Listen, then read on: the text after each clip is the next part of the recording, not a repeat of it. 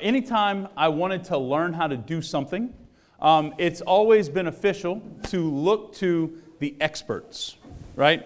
It's always beneficial to look to people that do a certain craft or a certain thing well, and it helps us by watching them to get better at what we're trying to learn. For example, as a kid, I remember watching a lot of baseball.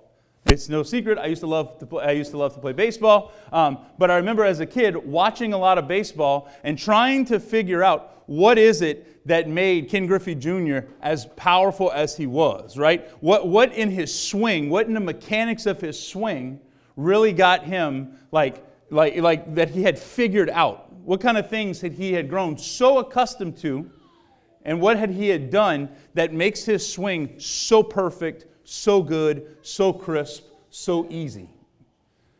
So I remember as a kid sitting down and my coaches putting on TV, and we would sit there and we would analyze the swing. What is he doing first and second? What is his hips doing? The whole 9 yards, right?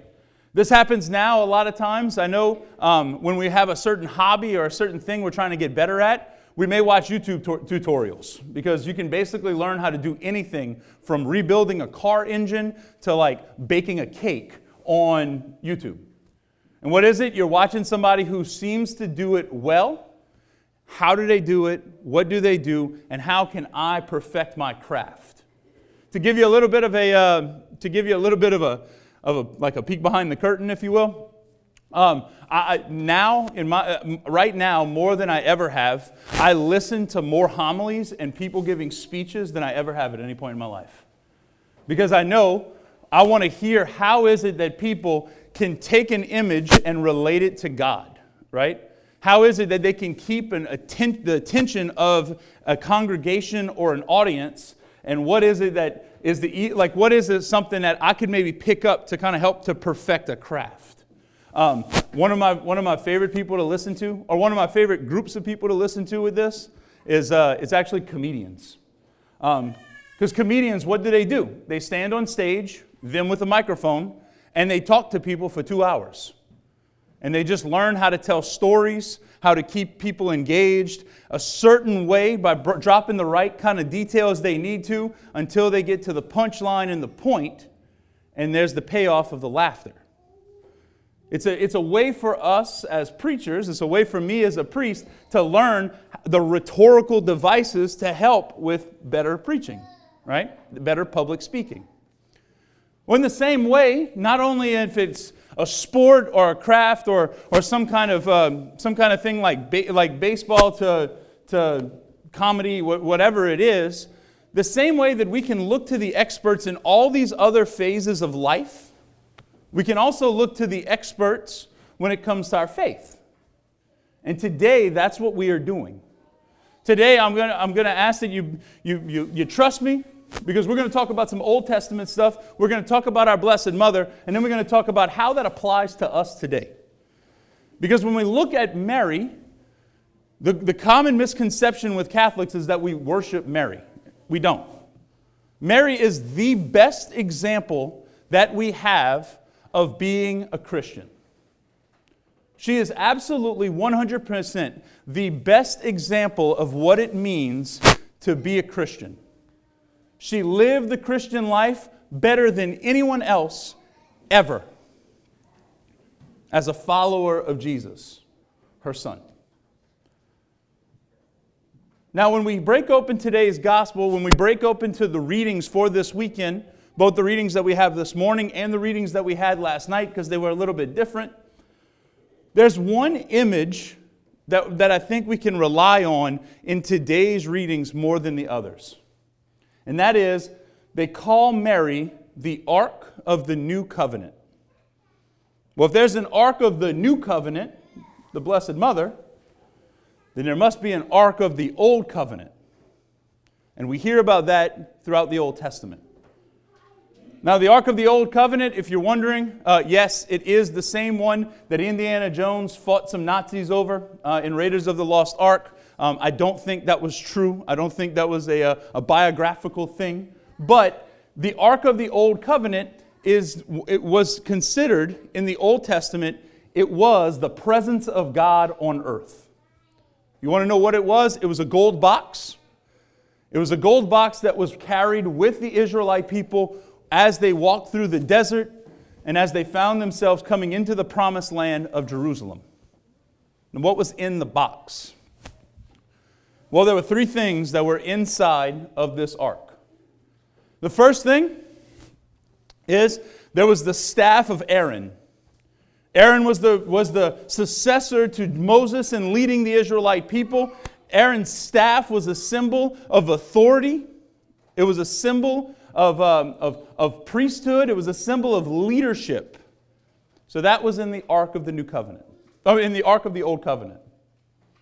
The second thing that was in the Ark was the tablets that had the Ten Commandments on them. The same tablets that Moses got when he went up Mount Sinai. We hear about that in the Old Testament, that Moses spent 40 days before God, that the law, the Ten Commandments, was given to Moses. Those tablets were also in the Ark of the Old Covenant. And the final thing, the third thing that was in the Ark was the manna. Now, if you remember correctly, as the Israelite people were walking through the desert, as they were in exile for 40 years, looking for the promised land, God had a miracle that would happen 6 days a week, where the people would go out and they would collect this wheat of sorts that would settle on the ground that looked like frost every night.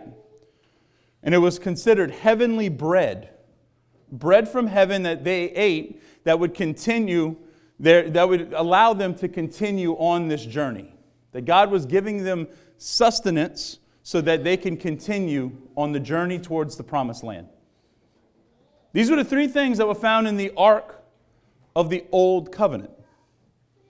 The old Ark was then brought. It was led all throughout the course of the ancient Israelites as they were going through their exile, as they were coming into Jerusalem. And it would find a home, ultimately, in the temple. Now, God had provided this land that was a chosen land for His chosen people, and a temple was built. So bear with me. The ark would come it was David that built the temple, and when the ark came into the city of Jerusalem, David, a king, was so excited they played music, because it was God's presence coming into this chosen land, into this chosen space that was consecrated to Him.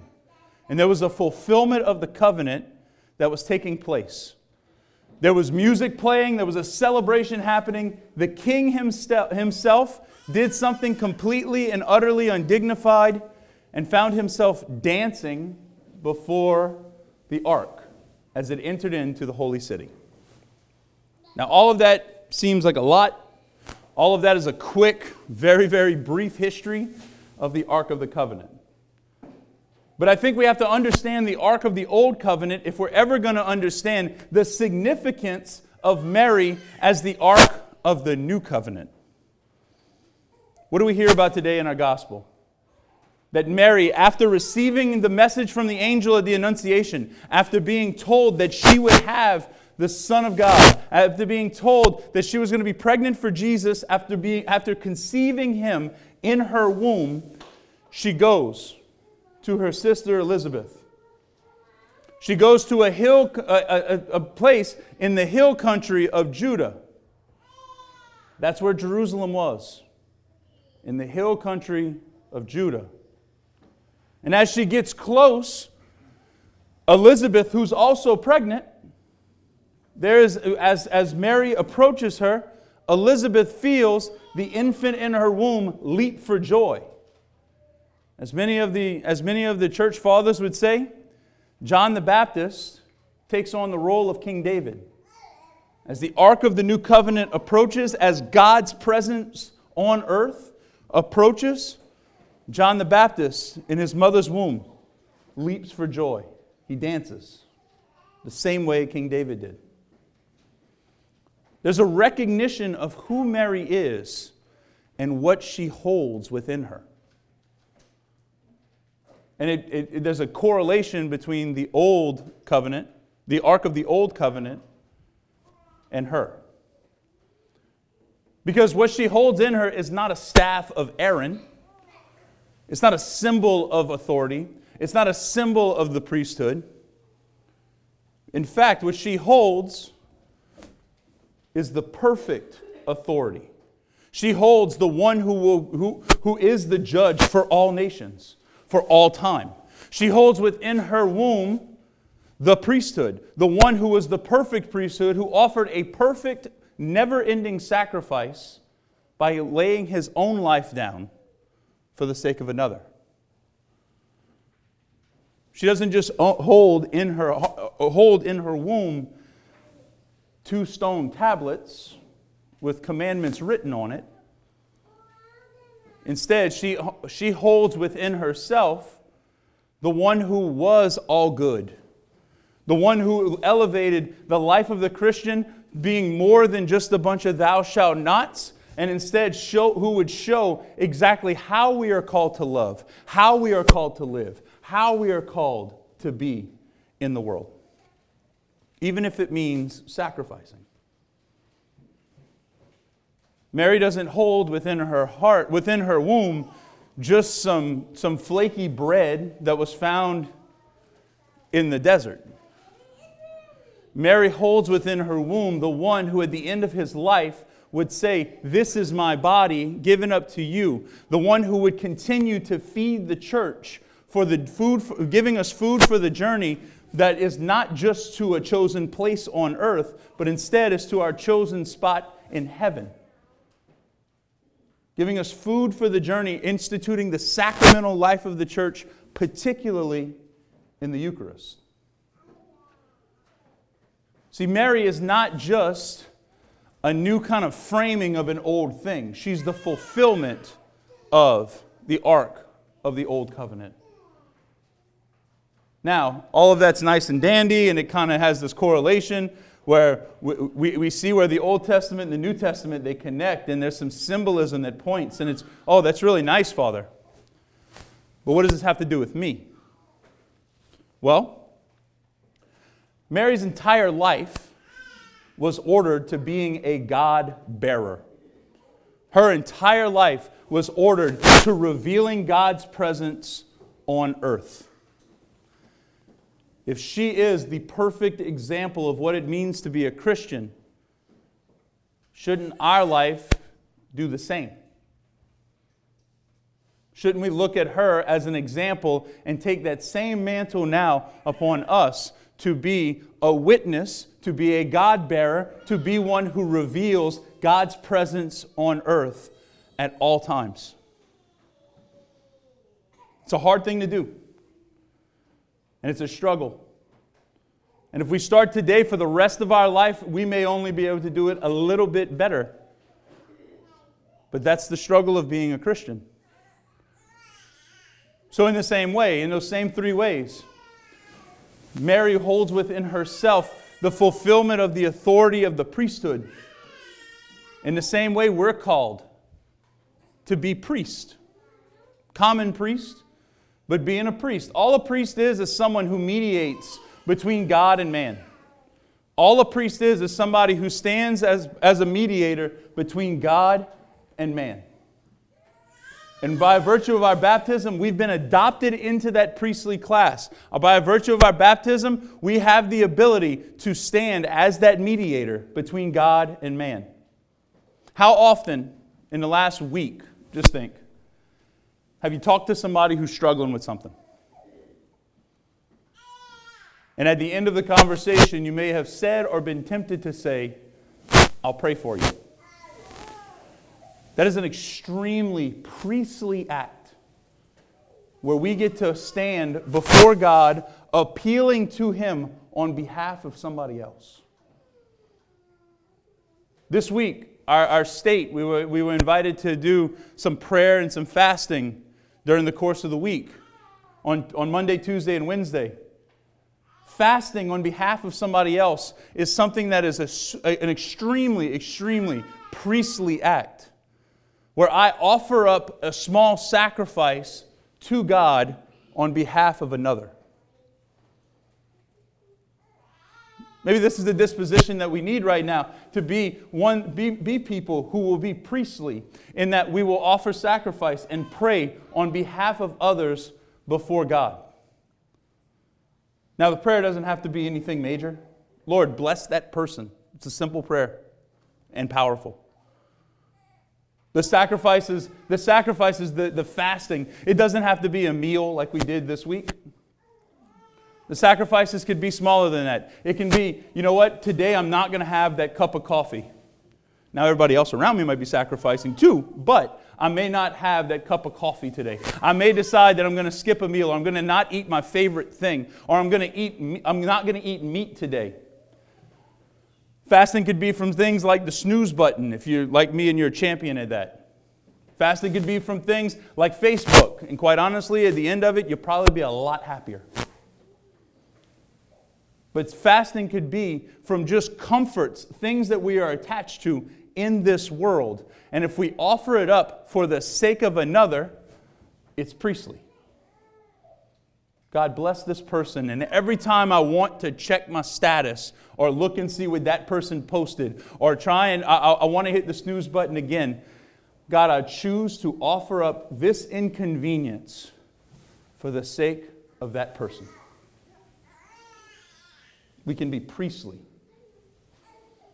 This is how we bear God out to the rest of the world in a priestly way.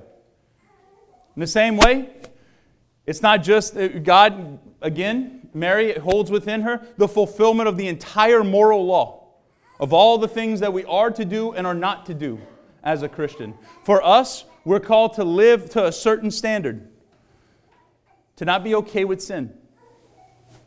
And when we do fall, to go to confession and to receive the graces that God has for us. In that way, we become a clearer vision, a clearer picture, a clearer sign pointing to the reality of God. And finally, today we come to receive, in this Mass, the Eucharist. And in the same way that I've said it before and I'll say it again, in the same way that as we come to receive the Eucharist, as we come to have Jesus bodily within us, we are then sent out. That what we receive here is not just for us. That what we receive here is meant to compel and send us out to bear God into a world that is starving for Him.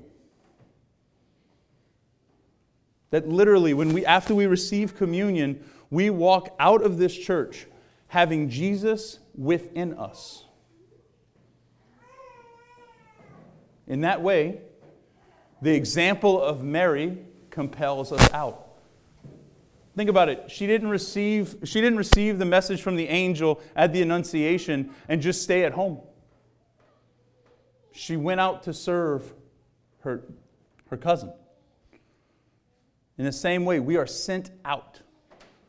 We continue to be God-bearers to the world around us. We continue to reflect the presence of God in the world around us. And as a Christian, that is the mission summed up.